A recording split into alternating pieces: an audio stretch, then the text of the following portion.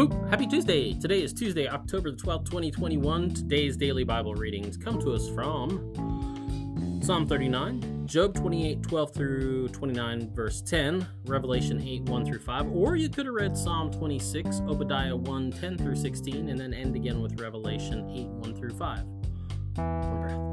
Anyway, I'm going to look at Revelation 8, 1 through 5, and talk about the fact that Revelation, the book of Revelation, is not so mysterious. People, my experience as a pastor is that people kind of have a love-hate relationship with the book of Revelation. They're really intrigued by it. And notice also I said just one revelation. It's not the book of Revelations, it's the book of Revelation. That's a little pet peeve of mine. Anyway, people have this love-hate relationship with this book because it's really intriguing, but it's also kind of like, mysterious, but it's really, hard to understand and just uses a lot of kind of goofy language. The language and the imagery is, like a bit unusual to say the least. So anyone who takes it up might be easily put off by it. And then, it ends up getting relegated, like I said, to this land of mystery. It's like, oh, it's this book that we should all read, but we don't know what the heck it's talking about, and so we'll just put it over there, and, maybe we'll, figure it out one day.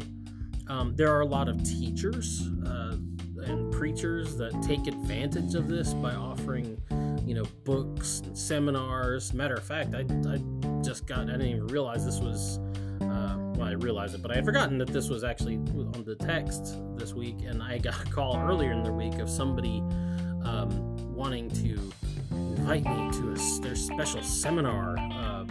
It was a marketing call, actually. So they wanted me to come to their special seminar where they would reveal to me all the truth of Revelation in the end times. They all promise, for a fee, of course, that they're going to reveal this mysterious book of the Bible, so that you too can know the truth, so that you too can know the future. And the problem is, it's not really a book about the future, at least not the way you're thinking of it. Here's the deal: most of these teachers, they present such a tangled web of just falsehoods and connections, based primarily on faulty presuppositions about the text itself and its origins, that you literally need a roadmap to discern what they're talking about. That's not helpful. So if that's not true, if that's not helpful, like what do you need to know about this book, about the book of Revelation, in order to read it? You don't need to have it decoded for you. The secret. I'll make sure nobody else is listening, because I'm going to let you in on this. The secret to reading the book of Revelation is to actually read the Bible first.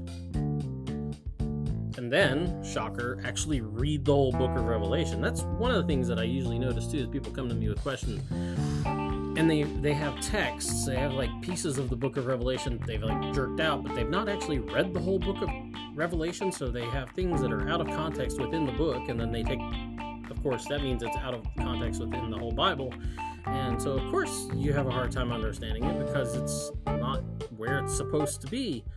So first, read the whole Bible. Secondly, preferably before you get to the book of Revelation, it's kind of laid out in an order. Then actually read the entire book of Revelation before you start even trying to make judgments about it. Read it a couple of times. Just read it. Make yourself familiar with the language. I know it's not a very exciting revelation about the book of Revelation, is it? There weren't even any essential oils involved in it, so, it can't be true. But, the thing is, when you actually read the Bible, you notice that there's certain imagery that kind of gets used over and over again. It gets referenced time and time again.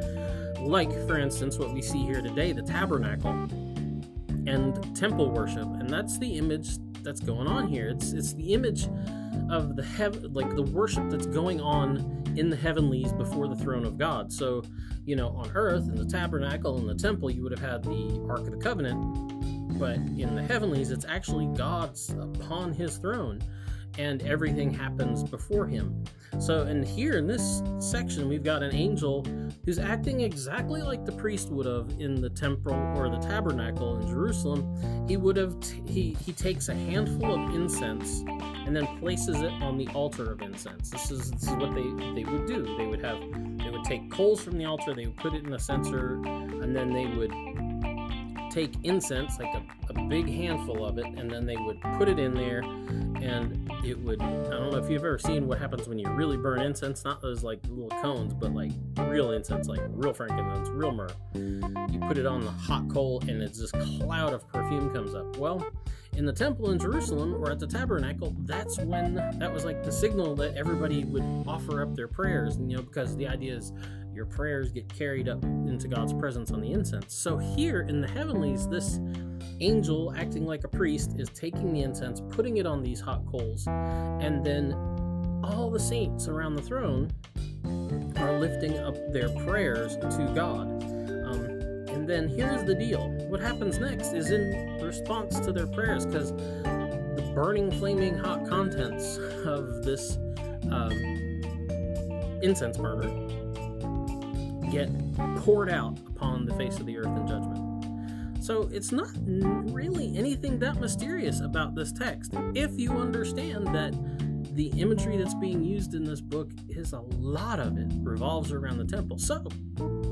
But how do you know that? If you haven't read the Old Testament and you haven't paid attention to what's going on in the New Testament, like especially in the Gospels. Yeah, it's weird. Anyway, that's the DBR for today. Get out, enjoy the day, and we'll be back tomorrow. See you later. Boop.